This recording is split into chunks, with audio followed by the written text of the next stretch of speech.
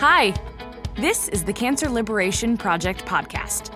If you've been touched by cancer and have some fear around remaining healthy, you are in the right place. As a 20-year-plus cancer survivor, Haley knows how unsettling it can be to not only hear the words, "you have cancer," but also the uncertainty and fear that comes when you have been declared cancer-free. The Cancer Liberation Project was born out of Haley's desire to make cancer less scary for people, to give people hope that they can not only heal from cancer, but live their best, most vibrant life after cancer. Get ready to be inspired with your host, Haley Dubin.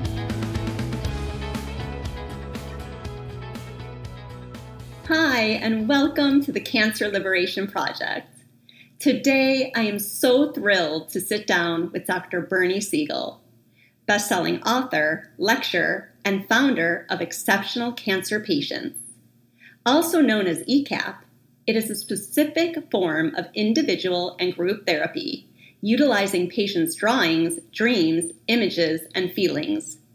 It is based on carefrontation, a safe, loving, therapeutic confrontation, which facilitates personal lifestyle changes, personal empowerment, and healing of the individual's life.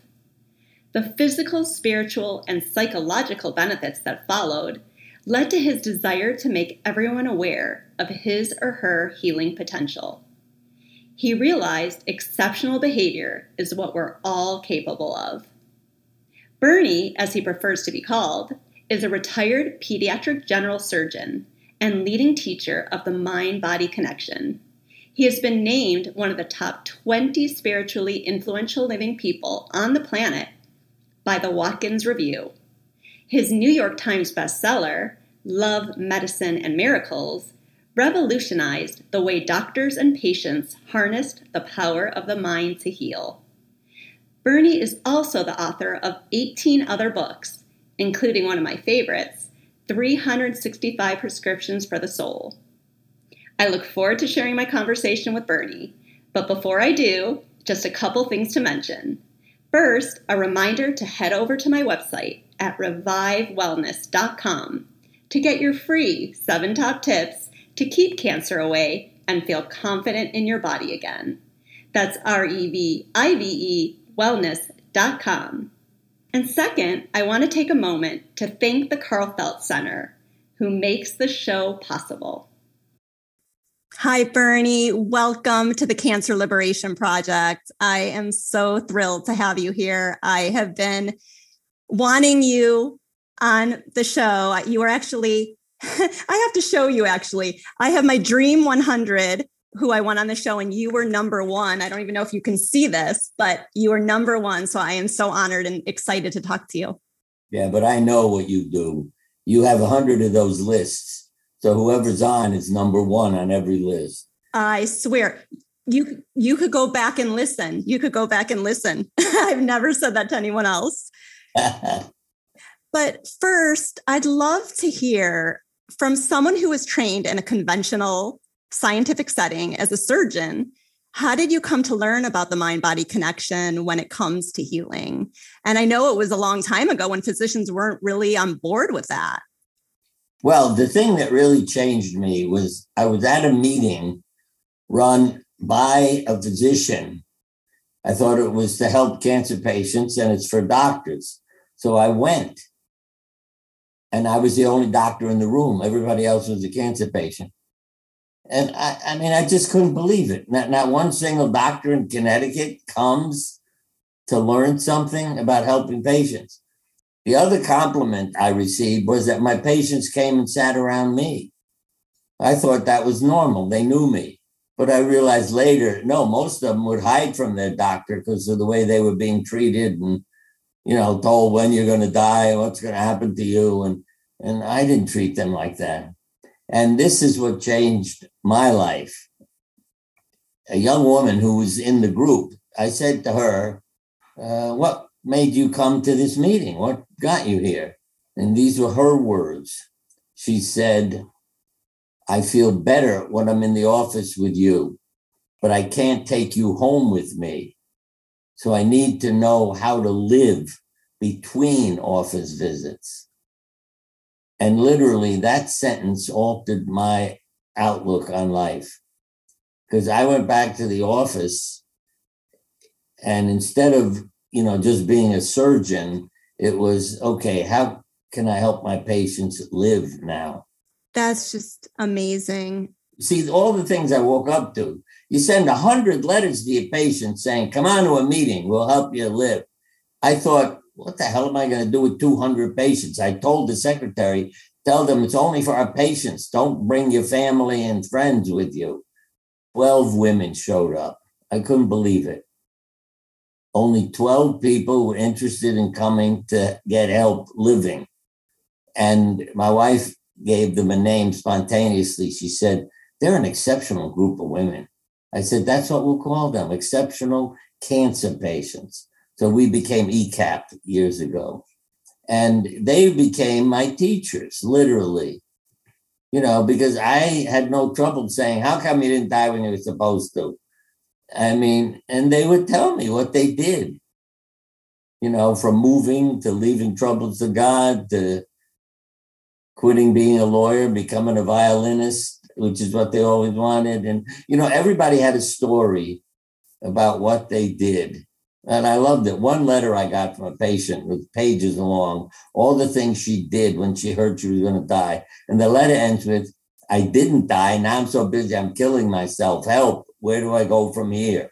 I told her, go take a nap.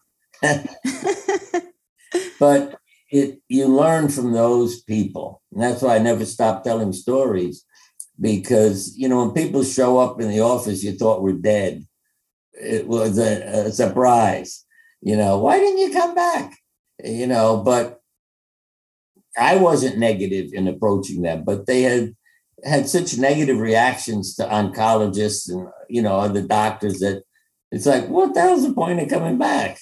And it's still the case. It's still, people are so scared of cancer. And, I've heard you say, when you heal your life, you'll heal your body. Right. And so I'd love you to just talk about that a little bit. Way that I learned to help people, I'd say, what word describes what you're going through? If you had a headache, I'd say, tell me what the pain feels like. Give me a word. Somebody had cancer, they come up with a word. It doesn't matter what happened. But then I'd say, okay, what else in your life fits that word that we need to eliminate to help you to heal?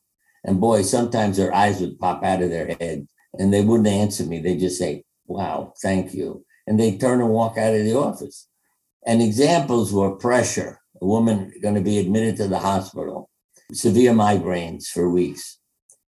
And the nurse, I'm always talking, I was seeing another patient in the emergency room. She said, Barney, quiet down. That woman's in severe pain with a headache. So I went in to help her. I said, let me take you in a meditation and try to relax and help you. And I came up with, requests for a word so I'd know what to visualize in the meditation. And she said pressure. And then I talked about what is the pressure in your life that we need to relieve? Because she wasn't my patient. So I didn't say, what's the pressure in your life? What's going on? I didn't want to intrude into her life. I didn't know her. About 15, 20 minutes later, the nurse came over to me. She said, Bernie, her headache's gone. It's her marriage. She's on the way home to straighten it out. And the other one that impressed me was a woman with cancer. What's it like? Failure. I say, how does failure fit your life? Well, my body failed. I said, that's not my question. How does failure fit your life? Oh, my parents committed suicide when I was a child. I must have been a failure as a child. Those things coming out of people, they were so thankful for my talking to them that way, because then they really could re-heal themselves in their lives and, get on with things and really work at healing. Right. I mean, you listened and you asked questions where most physicians don't do that. You listen, you get credit for what the patient hears themselves. I had one woman, this really happened. It blew my mind because I'd forgotten about it until I heard a recording of myself, like I'm talking to you. And I said, this woman came into my office. She went on talking for 2 hours, never stopped. And at the end of the 2 hours, she looked at me and said, thank you. And I hadn't said a word in 2 hours. Said, thank you. That was the greatest conversation I've ever had with anyone. And that's when I realized she heard herself. She was talking to herself.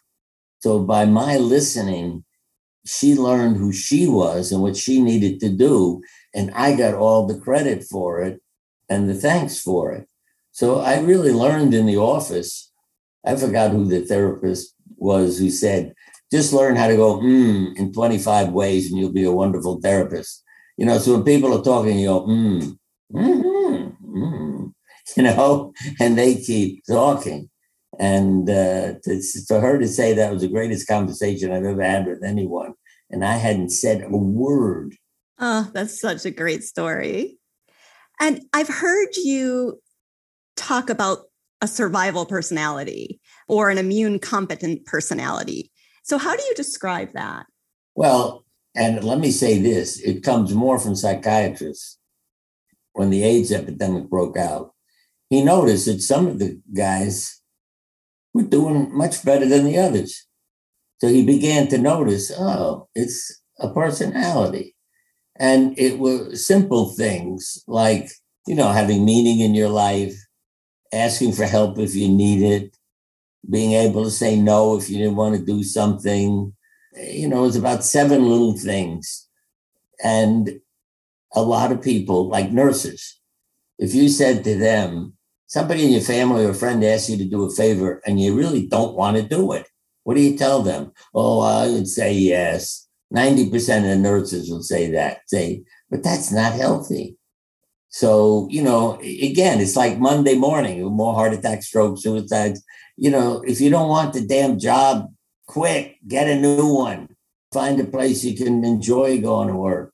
And that's the part the psychiatrists tend to see because they're helping people with emotions and then they notice they don't die. Yeah, because when I started the support groups as a surgeon, boy, did I get criticized from a lot of doctors. You don't know what the hell you're doing. You're not a psychiatrist. Not psychiatrists. They didn't criticize me. It was the other doctors, my friends that I knew, who were internists, specialists, different things. And they were telling me, what the hell are you doing? But one of the psychiatrists said, what point is it going to make to have people meet in a group? They're not going to live longer just because they're meeting in a group. And he used to criticize me all the time. And whenever I was lecturing, he'd be in the audience shaking his head, no, no, no. And he finally decided, I'm going to prove Siegel's all screwed up. I'm going to start a group. And I'll show him it doesn't make any difference. So he got 2 groups of women, one who had no meetings and another dozen who would come to a meeting with him once or twice a month. At the end of a year, the group he was meeting with had a better survival rate than the other group. So he became one of my best supporters. I was like, Bernie, you're right. It makes a difference. And he was always there shaking his head yes after that and helping me. I love that. Like, what gave you the resolve to keep going at it? Because you saw the results? Well, yeah, I knew it was helping these people. I have from New York Magazine, I keep it here because I laugh at it all the time, from 89, interview with Dr. Bernie Siegel. But what does it say? Interview with the controversial Dr. Bernie Siegel. See, a lot of people just didn't see it. They don't know what the hell's going on because it isn't going on in their life. I had tons of patients coming into my office who weren't my patients, but they came in saying, I know I can talk to you. You're not a normal doctor. At the hospital, I'd get paged. Would you come to my room, please? They all think I'm crazy. I want to talk to you. And it was about them and their attitude and survival. It was about a lady who had heart-lung transplant and woke up saying, they said, what would you like to eat? I'll have chicken McNuggets and beer. And then she said, wait a minute, I've never had those. Where'd that go? She realized, and in a dream, a young man came to her and said, we're together forever. And he told her his name. And she knew that was his donor. I'm not going to go into all the details, but we found his family because he gave his name. And they said, yes. He died in a motorcycle accident. He loved chicken McNuggets. And she had ridden a motorcycle the first time in her life. They said, oh, that was his birthday when you went for a motorcycle ride. Wow. That's why I say to people, if something mystical happens to you, talk about it. Don't hide it and be afraid people will criticize you. Talk about it. It's so amazing. Do you think this was just innate in you that you listened and you cared? How I was brought up. As I said, I was a problem because my mother was so sick. And my parents' attitude towards life used to drive me crazy as a kid because I learned what I call the 3 principles. When you're a kid, you come home from school and you've had a terrible day, everything's gone wrong. And I'd say to my mother, Ma, I had a horrible day. I'm looking for a hug, for her to say, you poor kid, what a terrible school. Blah, blah, blah. My mother would say, oh, God is redirecting you. Something good will come of this. And I'd look at her like, Ma, are you deaf? I had a horrible day. That's all she'd say. And I would go to my room and talk to God. I'd sit on my bed and say, God, my parents, they don't help me at all. You got to do something. And I was always worried people would come in my bedroom and say, who are you talking to? I mean, if I said God, they'd say, oh my God, he's crazy. The other one, Ma, I have to make a choice. How should I make a decision about what I do, what courses I take in school, whatever? And my mother would always answer, do what makes you happy. See, that's what the psychiatrists learned about why people survive. They started doing what made them happy. Right. And living your true, authentic life, right? Yeah. And I'd say, Ma, I need help to make a decision. Do what makes you happy. And I can't tell you how many cancer patients said to me, they put on their refrigerator a sign, let your heart make up your mind. That's what they had learned. But I'd go to my room again, sit on my bed. God, my mother is doing it again. Help me figure this out. And the last that was very profound was my father's father had tuberculosis. This is way back when. And there was no insurance, 6 kids and a wife, and he died. And interestingly enough, my father was born on a train out to Denver because he was in, the Jewish hospital out there with TB up in the mountains, fresh air, that kind of thing. So my father's birth certificate says unnamed male child because he popped out on the train and they didn't know, like, what's his name? I don't know. He didn't name him yet. He's not supposed to be born yet. But anyway, my father went through all kinds of hell because I heard him telling stories about what happened. And then one day he was being interviewed and I heard him say, because it was recorded, one of the best things that ever happened to me was my father dying when I was 6 years old. That night I said to him, Dad, I heard the recording. What the hell are you talking about? You went through hell. How can you say it's one of the best things ever happened? And I never forget him saying, it taught me what was important about life. Mm. We're all here to help one another. That's why, to help other people. And that has helped me. And I say that not because of what he did for me, but people, rob you. Okay. And I don't mean breaking into the house in a sense, but Bernie, can you lend me money? I'll pay you back in 45 days. And you never hear from them again. And I think if it weren't my father, I'd probably spend a lot of time in court suing people. But now I really have a feeling of goodness. If I help that person, wonderful. What I consider payback is when these people call you and say, hi, thanks. You're really a friend of mine. Even though they may never pay me, we become friends. The only time I feel hurt is when I never hear from them again because they're afraid. What will I do if they call me, and will I be mad at them and everything? And I let them know. I send them emails, say, hey, give me a ring. Oh, I love that. Because if you become family, then they haven't robbed you. You've given them something to help them. Well, I know you've helped so many people over the years, and honestly, you've helped me so much. What is the most important thing you would tell people to do to avoid disease or heal from disease? Well, it's really do what makes you happy. I mean, you want your body to have a live message. Let me explain it in this way so you'll understand. One college student called me, said, my professor thinks I'm crazy. I want to do a thesis on the effect of the body chemistry related to emotions, and I was going to use actors. And my professor says, that's crazy. It won't affect actors. They're only acting.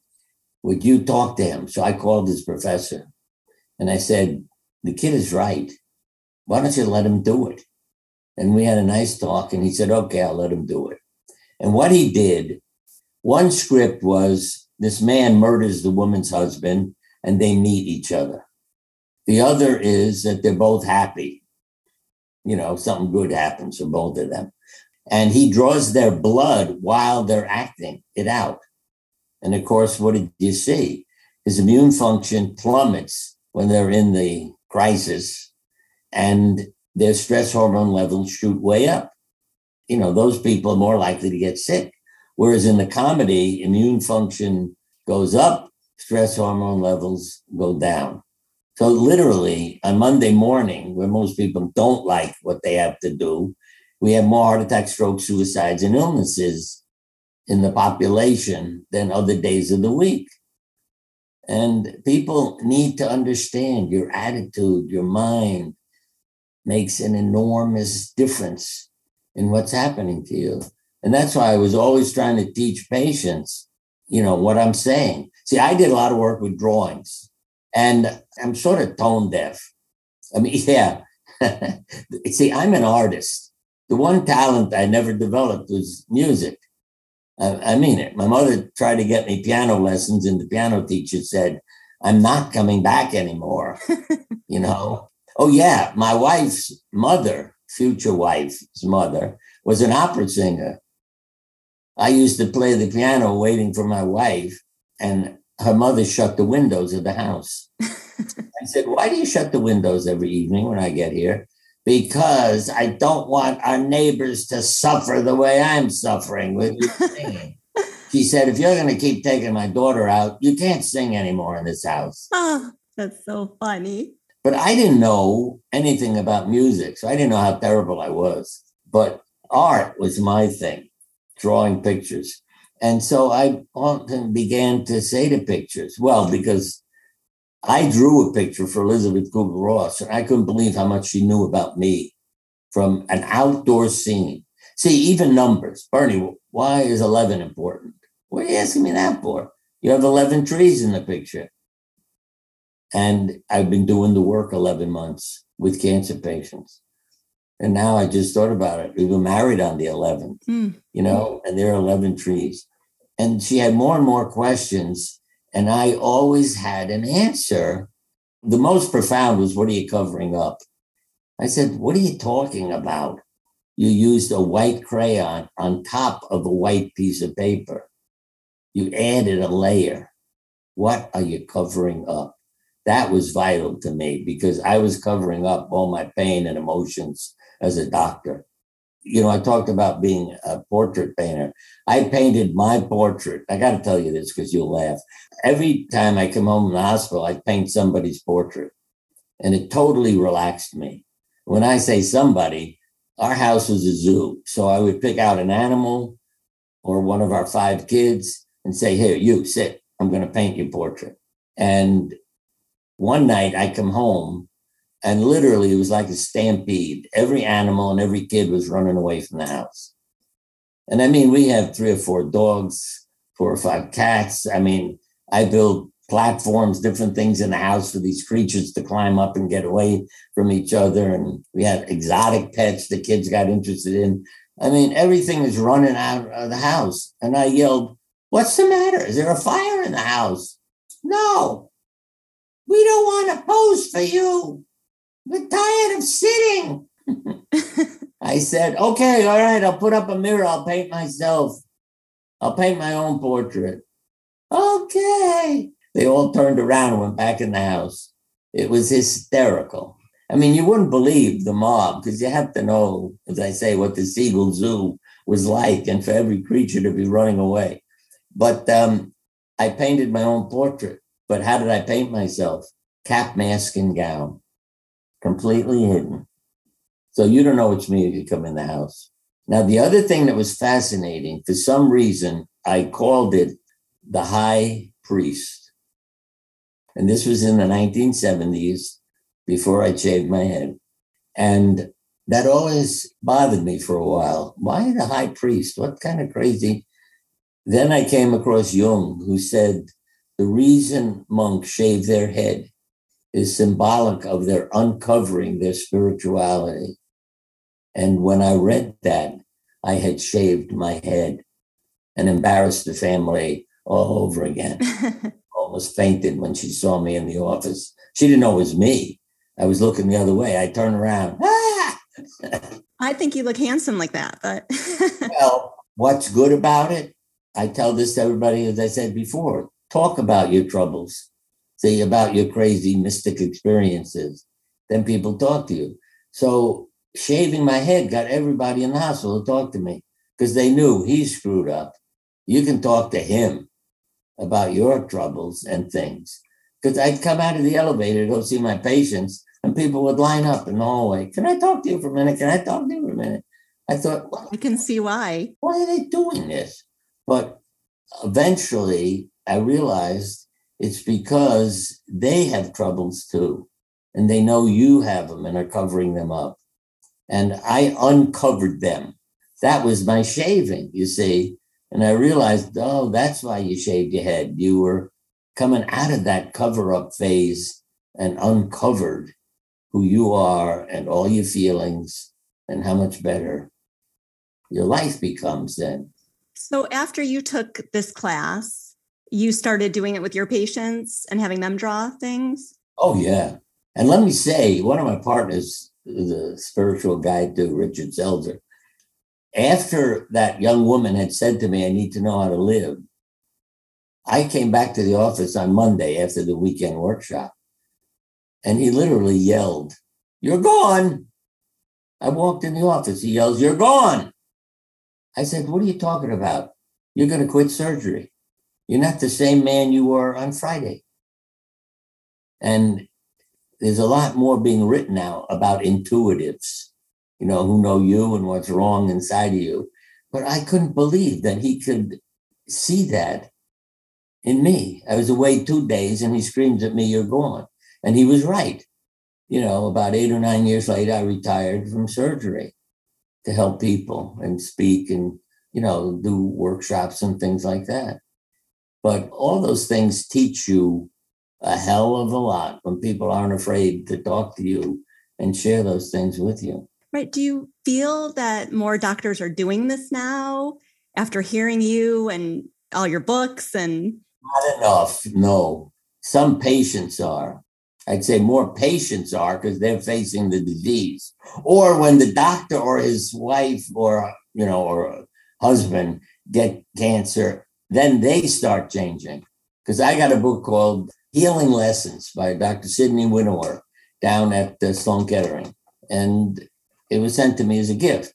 And I didn't know why. I didn't know him. But as I'm looking through it, there's my name.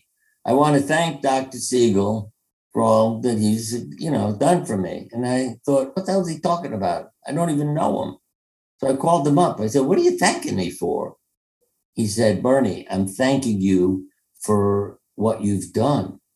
You're with us every night, helping my wife get through the cancer, all the meditations. I want to thank you for that." Now, you see, normally, I had gone to Sloan Kettering, they'd say, oh, that's crazy. We can't buy that. How can you. Absolutely. But when somebody experienced it, then I became a different person because they were living the experience now and they understood what I was telling people. And the stories, I learned from patients. See, a lot of them, I never gave people a negative outlook. I mean that literally.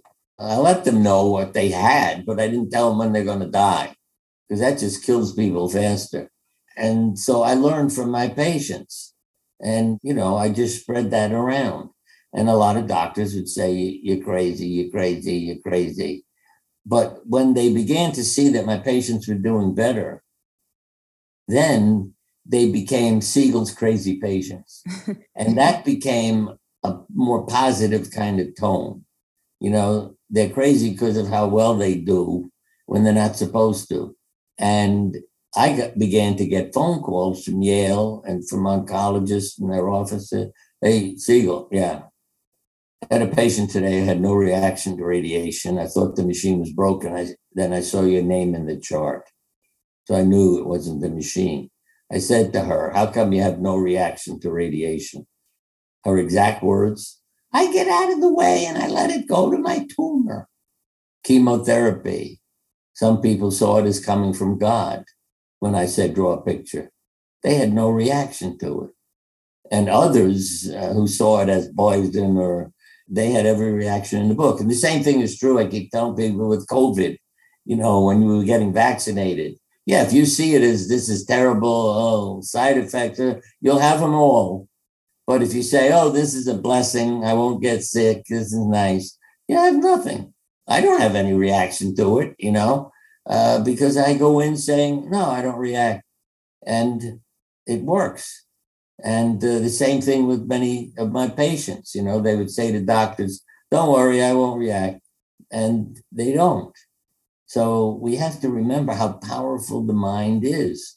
It's like doing a rehearsal. If you see everything wrong, as soon as the doctor shows up with the treatment, you're reliving all your rehearsals, all your memories. And they found that when people are driving to the doctor to get chemotherapy, their white blood count is already going down on the ride there. Amazing. That's why I was trying to teach people how to survive. And one of the funniest, two funny ones. One was a guy who said, I'm going to Colorado to die in the mountains. They tell me I have a couple of months to live. I said to the family, call me, I'll come to his funeral. I really love the guy. A year goes by, I don't get a phone call. So I was mad at the family and I called them up to say, why the hell did you ignore me? He answered the phone and he said, oh, Bernie, it was so beautiful here. I forgot to die. Those are his exact words. Right. I mean, like you say, the power of the mind is so incredible. The tumor is only a symptom of cancer, not the cause. Hello, I'm Dr. Michael Karlfeldt. I'm the owner of the Karlfeldt Center in Meridian, Idaho. We specialize in cutting-edge integrative oncology care, addressing the cause and not just the symptom of cancer. There are 11 factors you need to address when diagnosed with cancer. To learn more of what they are, get my free ebook when you visit thekarlfeldtcenter.com. Along with the ebook, I will email you a free webinar series where world-renowned specialists will tell you what you need to do to address these 11 factors. You'll hear from experts like Jane McClellan, Dr. Paul Anderson, Dr. Neil McKinney, Dr. William Lee, Dr. Naisha Winters, and Dr. Isaac Elias. Don't miss out on this life-saving information. I also offer a free 15-minute cancer consult where we can go over where you are at in your cancer journey and how the cutting-edge therapies we offer can benefit you. Give the Karlfeldt Center call at 208-338-8902 or visit our website at thekarlfeldtcenter.com. When I work with people and with my experience, because I had ovarian cancer, I really looked at my life and thought, what can I do? What changes can I make? And it's not that I was blaming myself for the cancer, but I felt like it has to teach me something. I need to make changes in my life because something's not working. And it just seems in line with what you're saying. And I wish people would do that before they got sick, but it often takes. Yeah, to look at what's going on. What are your choices? I mean, one of the things that happened to me, the most striking was one morning I got out of bed. I was having dizzy spells. And I got out of bed one morning and boy, the room was spinning, what you call vertigo. It's related to the balance mechanism in the ear. And it was like, wow. And then I said, hey, dumbbell, act like a patient. What's happening? Well, the world is spinning around. Yeah, you are doing too many damn things. You're running all around the world. You're causing the problem. You need to slow down and stop. And as soon as I said that, I realized how true that was. Because when I looked at my calendar, I was going somewhere every day. At first it was fun. I said to my wife, let's go to every state to give a talk. So if I got invited from some state I'd never been in, we went there. And then we started to different countries, flying all over the planet. And then I realized, yeah, it's because of what you're doing. Calm down, get organized, and do that. Yes. I know that I've changed. I was invited to England to speak. And, when I picture, I'm not going to an airport and going through all. And I said to them, if you can pay me quite a bit of money and give me a private plane, I'd come. And these people said, yeah, we'll do it. I was sort of blown away. But as I started then, because my passport had, expired. Yeah. But as I started to get organized, to get ready to go, I got in touch with them. I said,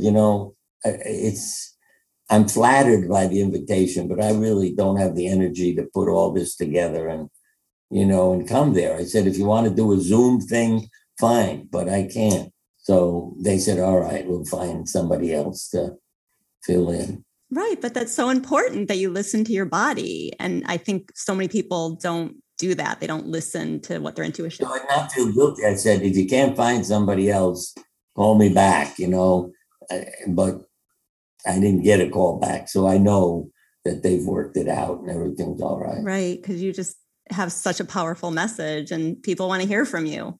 They say if it gets tiring to be doing things, then learn to say no. I mean, that's part of survival. The immune competent personality. See, that's what one psychiatrist came up with, an immune competent personality when he was working with AIDS patients. Because he said, I began to notice some of them are doing well. It's like me and cancer patients, you know what I mean? So you start asking them questions. Can you say no to things you don't want to do? Yeah. Can you ask friends and family for help if you need it? Yeah. And it went on and on. He had about 10 questions and he called it an immune competent personality. I think that's so important. In a positive way, they would do well. And nurses, I may add, have a lot of trouble. This was one of the questions. You're asked to do a favor by your family that you don't want to do. What do you tell them? And the nurses all say, oh, yes, I'll do it. Yes. Why? You don't want to. Why are you doing it? The healthy answer is no. I can't do it. Sorry. So you say no to things and you ask for help if you need it, knowing if people need to say no, that's okay. But it doesn't stop me from saying, can you give me a hand? Right. And I feel like healers aren't great with that. I mean, because they always want to help people. Well, they're not real healers then, because they get themselves sick. See, that's their excuse. Then they get a day off. Yeah. Good point. One more story. It's always hard for me to stop telling stories. She came in the office looking for surgery. I looked at her record for the past couple of years, and she was having an operation every few months on some part of her body. And I thought, this is crazy. This is not normal. So I said to her, obvious, you're punishing yourself.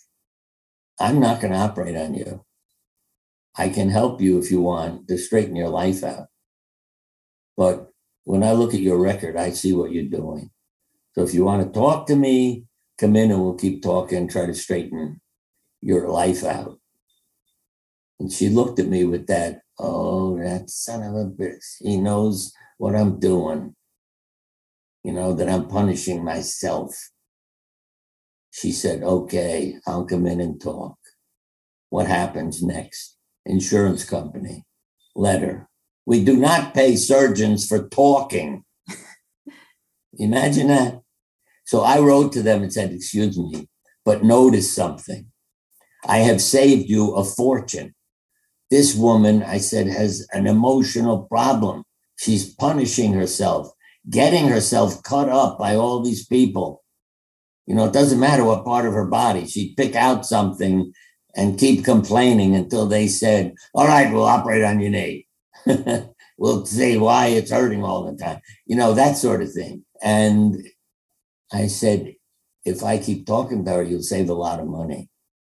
And whoever it was on the phone, I had said to him, look at her records and notice. And he said to me, okay, keep talking. So I kept talking and she, resolved her problem. Because I could see the look in her eye when I said, I know you're doing this to punish yourself. And she gave me a look like, oh, wow, he knows me. And even with children, I call it lying to help them be healthier. And my kids would get mad. Dad, don't lie to the kids. I said, wait, I'll tell you. You take an alcohol sponge. The kid sees it. He knows, oh, he's going to stick a needle in me now. I'd say, you're lucky. They made a new little sponge. It numbs your skin and it cleans it. So you won't feel the needle. And I'd rub their, arm. And then they'd say to me, oh, why don't the other doctors use that? Because 90% of the kids said, oh, it works. That's wonderful. The other 10% would say, I felt it, but it wasn't the same, pain. It was just, I felt it. Then I'd say, oh, it was a bad sponge. I'm sorry. And it's amazing how, again, you can, what I call deceive people into health, that you've got this wonderful treatment and they get better because they believe in you. And nobody's mad at you for deceiving them into health, with some new treatment or something else, and they get better. But the mind is incredible. Yeah. Well, Bernie, thank you so much. I just want to ask you one last question. If there's just one thing, and I know that's very hard, that you could say to someone who is listening and just having a tough time with their health, what is the one thing you would tell them to do first? Well, it's following your heart. That's what all these people learned. And for a lot of them, it meant change. When a lawyer learns you have cancer, and I don't make up any of these stories. And who wants him to be a lawyer? His parents, not him. He wanted to be a violinist. So he shuts his office, gets a job in an orchestra, and a year later, he's not dead. See? And the hope that comes with it. So there's so many people like that I knew. Maybe close with this story. My father-in-law needed help due to a spinal cord injury from a fall, lived into his 90s. But you see, again, I want him to live to be 100 when he was 98. And he looked at me and said, no, I'm dying tonight. I'm not having dinner and I'm not having bills. And he died quietly that night at 98. You see, that's a survivor, if you know what I mean, with all the things that happened to him. Also, his sense of humor. When I told him, give me some advice for people your age, he said, tell them to fall on something soft, because that's how he was injured. But then he said, it doesn't always work. They stood me up in therapy. I fell over on my wife and broke her leg. So tell them to just fall up. And that's what his death was like. No dinner, no pills. He went to sleep. Amazing. On his terms. Yeah. A nurse's aide here said to me, I have a cousin down in North Carolina. Her doctor said she'll be dead in 2 months. Don't go to Duke. Waste your time. Enjoy the 2 months. I told her to come up here, that you make people well all the time. I thought, oh my God. I didn't know what a terrible thing to put on my shoulders. But anyway, she comes up here. She had leukemia, so it wasn't a surgical problem. So I called my oncology friends who, when I first started doing this, criticized me constantly. But then they began to notice his patients, those crazy patients, are doing well. So I became their best friend after that, my patients. And so I said, could you come and see this woman? He examined her. He said, Bernie, her doctor's right. She has a type of leukemia. She has maybe a couple of months to live, and it doesn't respond to chemotherapy. But these are his exact words. I know you and your crazy patients, so I'll give her hope. And every 2 weeks, he would send me a note after she visited him. And they started out with doing well, went to very well. And at 6 weeks, I got a note that said, she's in complete remission. Isn't chemotherapy wonderful? And I knew that was him and his sense of humor, because he had no belief in it when he started her on it. Mm. But they were still learning about Siegel's crazy patients. So powerful. And they learned about drawings too from that, because I did a lot of children's surgery, and one of the anesthesiologists made a coloring book for kids. So before we operated, they filled in the whole thing. So you know how they were going to be when they got there, surgery, and then going home. See, it's interesting. Going home, it said with mom and dad, but the anesthesiologist didn't put dad on the page, because what's the truth? Dad doesn't come to pick up the kids. Mom does. But on the first page, it said, you'll meet an anesthesiologist. He's someone who looks like he's wearing green pajamas.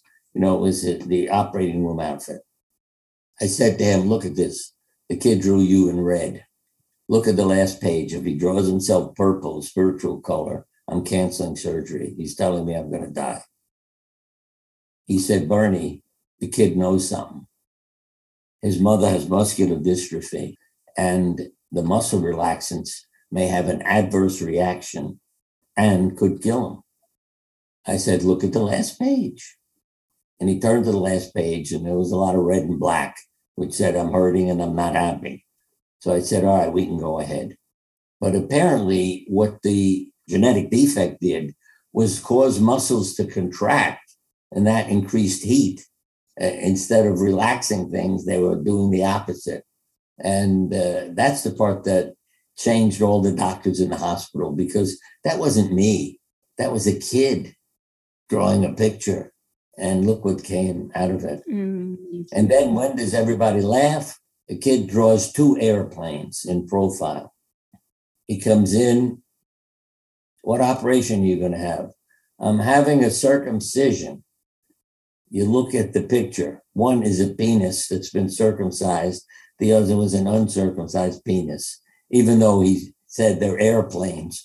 But everybody in the operating room was laughing like hell, because when you looked at them, you knew what he drew. Yeah. And it changed, the atmosphere. And I played music in the operating room and everything else. And it changed how everybody behaved. And as the nurses always said, your patients are a problem. Really? What is it? They refuse pain medication. I said, what are you talking about? They're not hurting. How could that be? They're not hurting. You just operate on them. Those were the things that impressed me when my patients did well and nobody could explain it. Right. Oh, your nurses must have just loved you. But anyways, it's time for random round. So are you ready? Anything you say. Great. Fill in the blank. Freedom to you is? Having my life, the life I was meant to live. The last show that you binged and loved, that you watched a lot of? It's usually comedy. I mean, I watched the game show network sort of thing. Just people, saying things. or even trying to win $1 million, by picking out those numbers, which I don't know if you know that show. Let's say you have 20 little cases that are held by cute ladies, and the contestant picks a case. And if it has $1 million in it, then that's taken off your list. Versus if it has $2 in it. So you're going through, say, 25 cases trying to win $1 million, and all the emotion and hysteria. So I just get a kick out of things like that. And I think tuition really plays a role. That I'd love to be on that show and pick some of our special numbers. Maybe you can manifest that. Yeah. When you're feeling afraid, what do you do? I'd say confront it and label it. What does it mean to be afraid? What is it you're afraid of? And how would I handle it if it happened? And those types of things. So there's very little that I really fear now in my life. It'd be hard if you said to me, pick something you're afraid of. I might say, yeah, I don't want to be in constant pain. But other than something like that, I'm not afraid of diseases or other things. If things happen, they happen. Yeah. If you could have a 1-hour discussion with someone past or present, who would it be and why? Well, there's several people on the list, but I love Helen Keller, what she taught us from the age of 3, blind and deaf, and all her books, My Religion. I mean, she's a teacher because what I've learned, she already knew. So I'd say I'd love to talk to Helen Keller and give her a hug. Elizabeth Kubler-Ross was great too. And Carl Jung, Jungians. What is your favorite go-to snack? My snack?